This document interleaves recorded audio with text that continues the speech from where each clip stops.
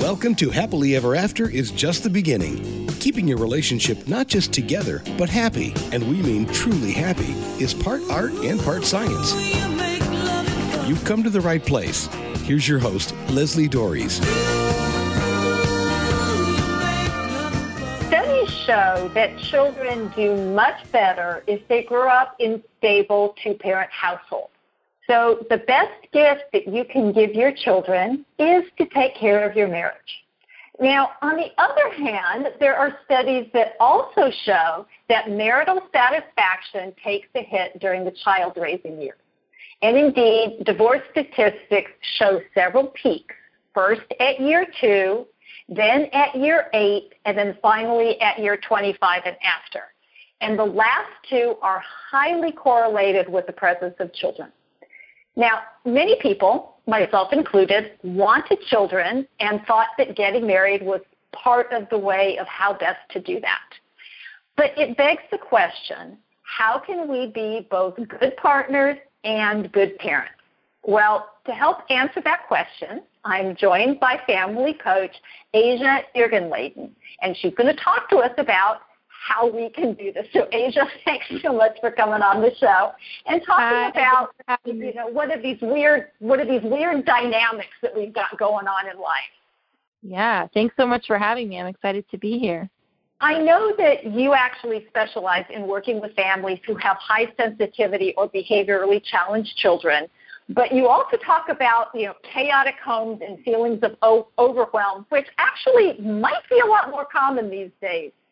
What are some types of issues that you see that add stress to both parents and children? Yes, right now is definitely a time when everyone is feeling the stress of the world heavy on their shoulders, and it can really bleed into your household.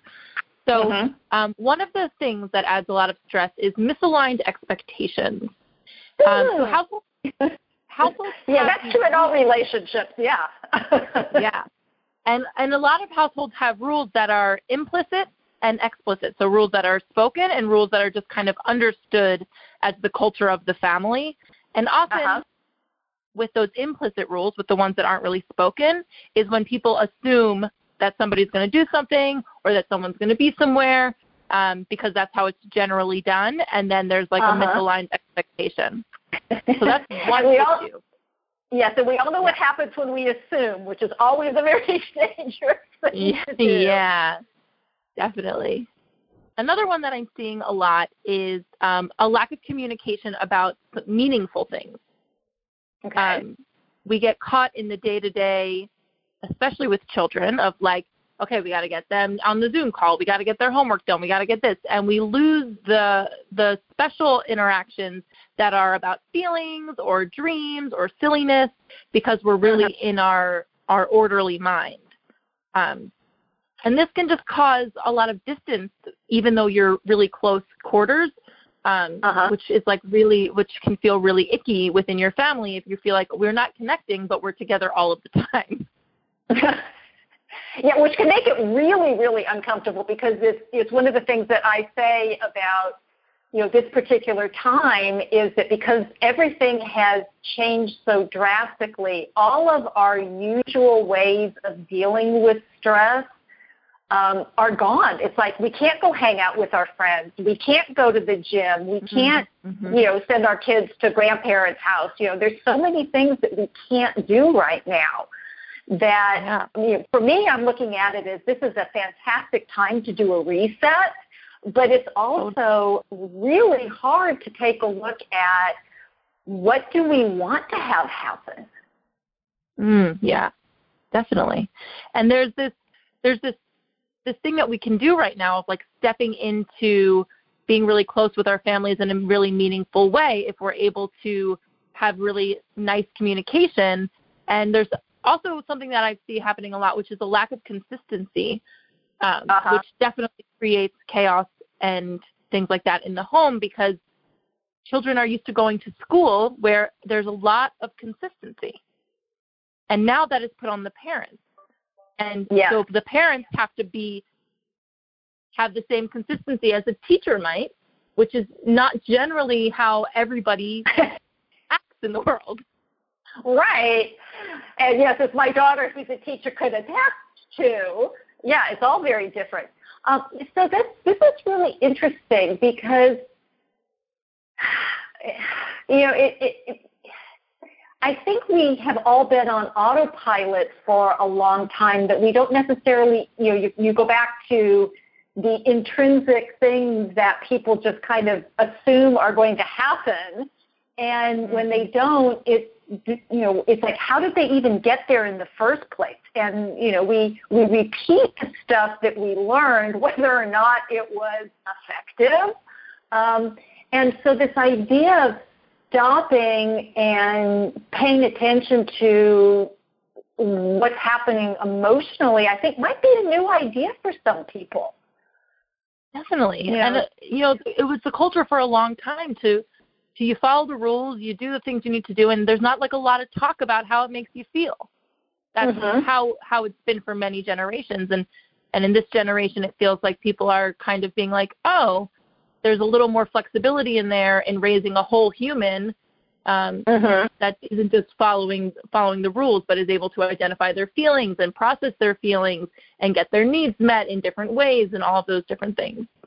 Right, that's kind of a concept that's new for a lot of people, just generally for themselves of, do I have permission to even pay attention to my own feelings and what I want, let alone all the other people that are running around in my household with their own feelings? And this is one of those times where there's all different kinds of feelings coming up, and for parents, for children, for everybody. And it sounds like what you're suggesting is that we kind of just stop and make room for that.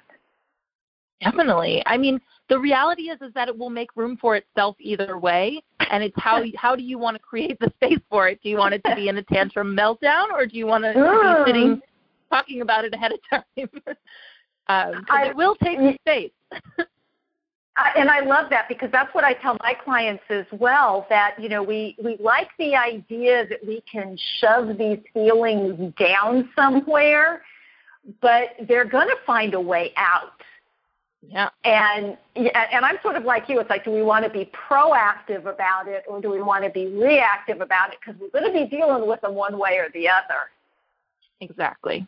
And the other thing that is true is that often we deal with like the behaviors that are being displayed as they're being displayed. So like they're throwing a chair across the room. I mean, that's an intense one.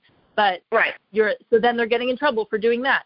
But the reality is that you're dealing with these displayed behaviors as opposed to the root cause of what the problem is, which I'm sure you say to your patients and your clients of like, it's not actually about the dishwasher. Right.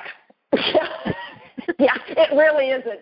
And interestingly enough, one of the issues that I didn't have, but my husband had with one of our kids, and that one of my clients has with one of their kids, is the state of their room. And it was like, that's not about it, I'm willing to fight. But, my husband, he was like, what does that matter? And it wasn't about the clothes on the floor. It's what the clothes on the floor mean. So what is the one thing that you would really like all parents to know about creating a calm, more pleasant home? That it starts with us. No, it's the kids. No, I'm kidding. If we want to create a calm home, we have to be able to find that calm and peacefulness within ourselves in extremely hard moments. It's the age-old saying, monkey see, monkey do, stands the test of time. And one of the biggest things that I work on with my families is this self-reflection and self-witnessing, and being able to notice when you are being, as the parent, are having big feelings or being triggered, or your kid says that thing that like plunges into your heart, and to be able to respond instead of react. Which is, again, something that serves us in all aspects of our life. And it's one of the things, because I think that kids bring it out more, what I'm looking for, more openly, because one, especially little kids don't really have a whole lot of filter. Whatever they're thinking, they do. They don't do a whole lot of abstract thought about should I do this or should I not do this. They're just kind of these little creatures that just do what they do, and it's kind of our job as parents to direct it positively. It's like, okay, don't hit your sister, don't pull the dog's tail. Right. But this idea that it starts with us, and when you talk about this, and I think I've probably mentioned this before on the show, but I remember, my daughter and I were having a moment, and she did something that I didn't like, and I yelled at her and sent her to her room. And she came back down later, and she apologized for making me mad. And I said, stop right there. I said, yes, I did not like what you did, but I said how I handled it was on me. You did not make me mad. I got mad. And I literally apologized to her because I said I did not handle that well. That was in one of my more, better moments. Yeah, that was probably extremely meaningful for her. Yeah. And, and part of it is because I'm trained in this. This is what I try to teach my clients. And so it's like, okay, am I doing it? And again, as a parent, I've yelled at my kids. I've done unproductive things. Of course. Perfection isn't the goal. So what are some ways for parents to become more self-aware? There's a $64 million question for you, Asia. So, our children trigger us the most of anybody because it's literally like a part of your body that you're taking out of your body and putting next to you, and it's your heart. And so a thing that is really helpful is to be able to shift your mentality from a fear mindset into a more trusting mindset. Because often when we're having these big reactions, if you go all the way down to the root of it, it always comes back to fear, that there's some kind of fear that is causing you to react the way you're reacting. And to be able to play out your stories all the way of what is the thing you're afraid of and then release them really gives you a lot more space and freedom. So what it really takes is that the initial thing that happens is that, 80% of the time you're moving around the world unaware of what you're doing. And so you want to be able to bring that awareness up so that even if you do lose your temper and do something that isn't maybe mindful, that the first step is noticing it. And with noticing it often comes like a bunch of guilt and a bunch of like, oh my God, I shouldn't have done that. But that doesn't matter. It's okay. It's the first step of it. And then you get to the point where you can like stop the train, right? It's like the train, you see it leaving the station, but you can't stop it. And then eventually you get to the point where you can stop it some of the time. And that's really what it's about. It's just about watching yourself and being able to be kind to yourself in moments where you don't stop the train, but then getting to the point where you can and take a minute, take a breath, and respond the way that would be the way you want to parent. Yeah, and I think that can be, such a challenge because, you talk about fear, and I think a lot of parents, and especially because there are so many different schools of thought out there. It's not to say that the old children should be seen and not heard school of thought was particularly helpful, but at least it was universal. It was like, totally. Okay, and now we have all these choices, and I think there's, it's like anything else, a confused mind doesn't know what to do. It's like, well, if I go this way, is that going to work? If I go that way? And there is this huge fear about, are our kids going to be okay? I know my mom and dad didn't particularly care. I shouldn't say that, but it wasn't like, but now things are so different, and I think there is so many, it's like, am I doing the right thing? Am I doing it the right way? I think that it's really important to remember that, even our parents who, children should be seen and not heard and all of those things, is that you are okay, right? You're a grown-up. There's joy in your life. There are hard things, and when you're a grown-up, you are able to work through the things that didn't work for you as a child. But that you're not going to, if you are actively trying to parent well and you are trying to be aware, that's enough. You're not going to do something so abhorrently wrong that is going to be irreversible generally as a parent. And the fear of really messing up your child I mean, like, people didn't care about their kids' feelings and all that stuff for years. And those people are generally able to function and okay and have joy in their lives. So being able to hold that and remember that it's okay. The children are resilient in many ways, and that doesn't mean we shouldn't be learning to do better. But sometimes it's like we survived our parents' mistakes, and our kids will survive ours. I'm just wondering what my children are going to start to say to their therapists in a few years. Right? Yeah. Who knows? And the reality is, you have to accept that you're going to mess up your kids in some ways. That's just the reality of it.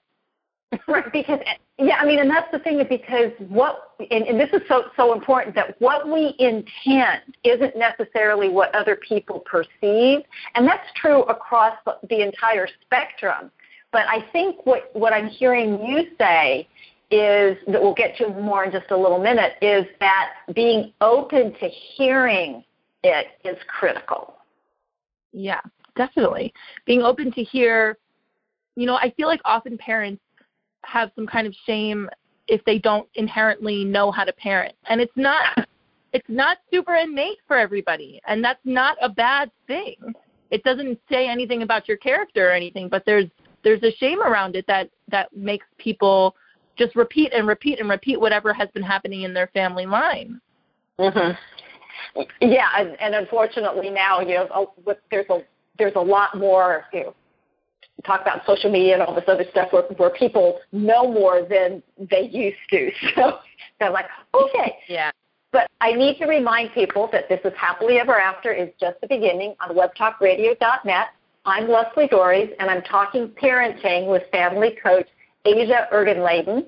And I know firsthand the challenges of trying to balance being an individual, being a spouse, and being a parent. And really, quite frankly, there's only 24 hours in a day, and the more people wanting part of those hours makes for difficult decisions. And if you're finding it a challenge to keep all the balls in the air, guess what? You are not alone. But it's possible to create better balance between your roles, and if you want to know how, I can help. So just give me a call or send me an email and schedule your free, no obligation, Create Your Happily Ever After strategy session. You can reach me by phone at area code 919-924-0463. That's 919-924-0463. Or you can send me an email at Leslie, Lesli, at foundationscoachingnc.com. That's FOUNDATIONS, coaching, N as in Nancy, C as in Charlie.com. And now I want to get back to Asia and talking about parenting. So we talked a little bit about parents being able to take a step back and be able to become aware of their behavior.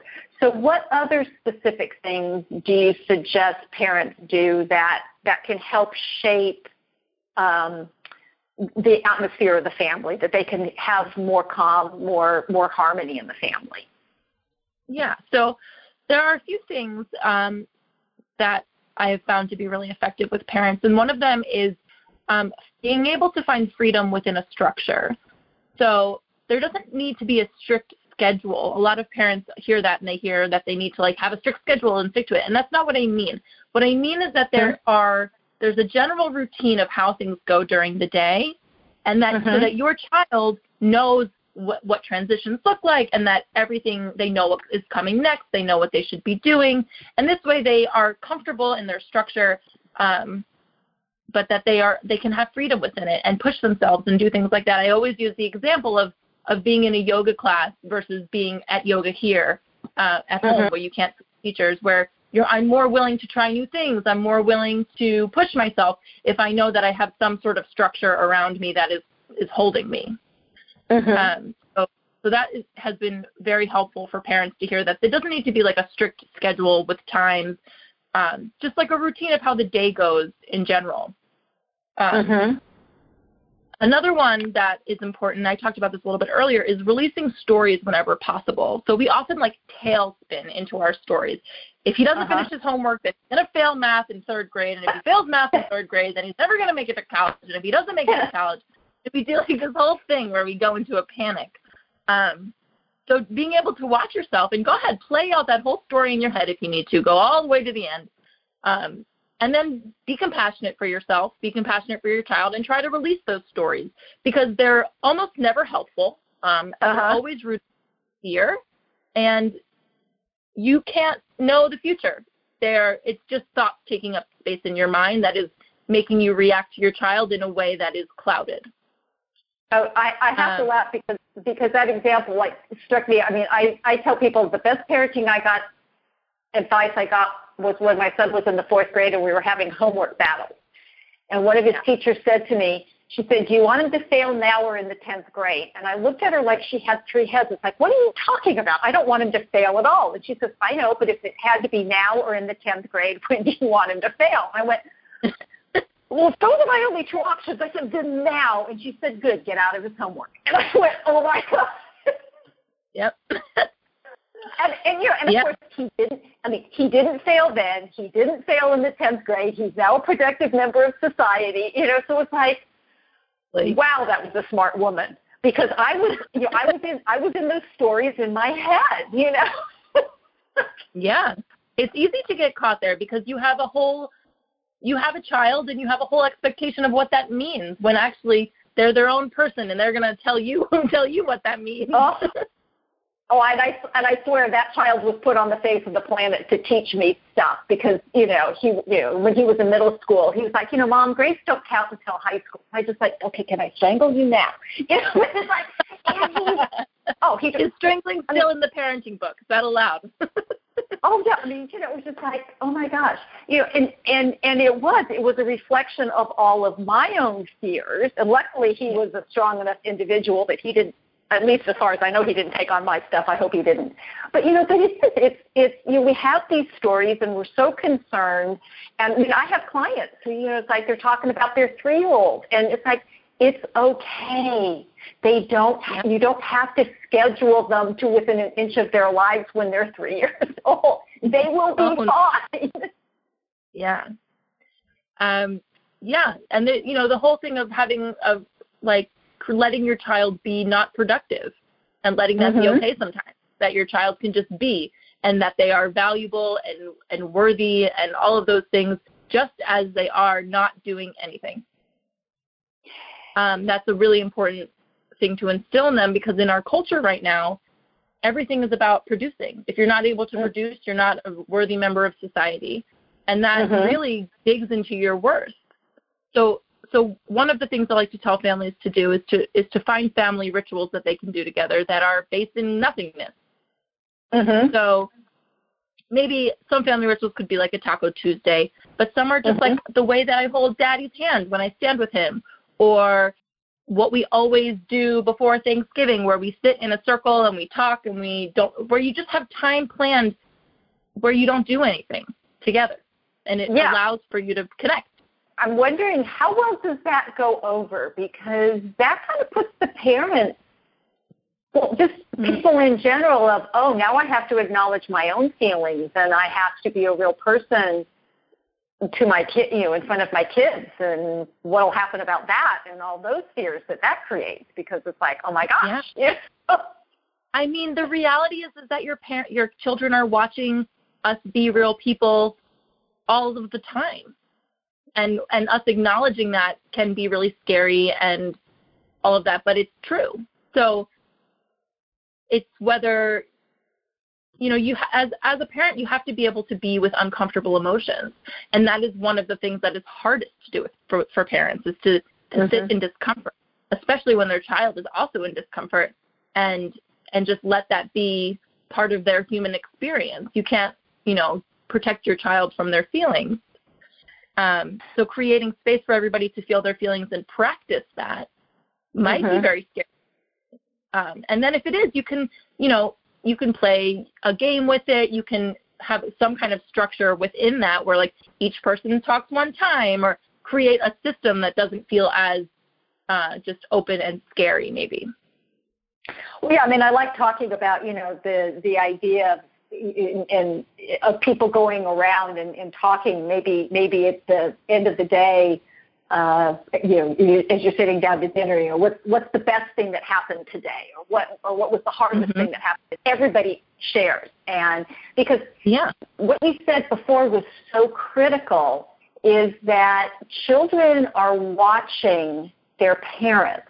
And this is their parents interacting with the children, their parents interacting with each other, their parents interacting with other people, and I remember years ago having a client. It was awful. She was brought to me when she was 5, and it was just a disastrous situation. And her parents were teaching her how to lie because they kept telling her parents were divorced, and they kept telling her, well, don't tell daddy about this, and don't tell mommy about this. Oh my God, they're teaching this child how to lie,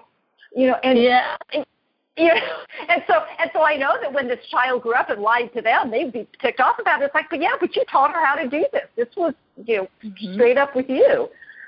Kids give you a real big mirror. Oh. And sometimes it's hard to look at.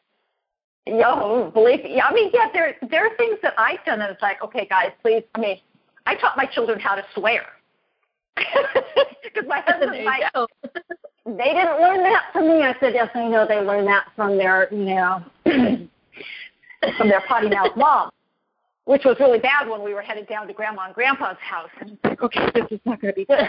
But I'd look at my husband and go, or I look at my kids and go, did they not get any bad habits from their father? Are they all mine? Yeah. Really? I'm sure you get a handful from every side. But they do. They are like little sponges, and I know that that's really hard and really scary. But I like that you're phrasing it as an opportunity. Yeah, it's an opportunity for everybody. It's an opportunity for everybody to learn from each other. There's one way that I know a family who does a rose and a thorn, where they go around the table and they say the rose of the day and their thorn of the day, the best thing and the worst thing. And structure like that can really help. And it doesn't need to go from not talking at all to like having hour-long deep discussions about your feelings. That's not what I'm saying. It's just moments of connection that aren't about homework, that are about really connecting with each other and talking about your feelings and talking about your experiences. That brings you together instead of is about whatever we need to do that day, what is about production. Well, and I love it, and I would like you to talk a little bit more about this because I love the concept of moments. And this is one of the things where again, speaking about my son, when he went away to college, I would see him pop up, I'd be on Skype and I'd see, he's online, so I would like, hey, dude, how's it going? And sometimes I'd get no answer, and sometimes I'd get monosyllables, and sometimes I'd have a 20-minute conversation with him. And I never knew when I said that, but it was just, well, here's a moment to connect. And the idea that you don't have to spend an hour, it can be in these little moments. And sometimes the car, if you're in the car with your kids, is a great place to have these moments, especially if you've got sons, because they don't want you looking at them. But talk more about how parents can create these moments or be more aware of the moments that are there, that they don't have to be creative, but they can take advantage of them.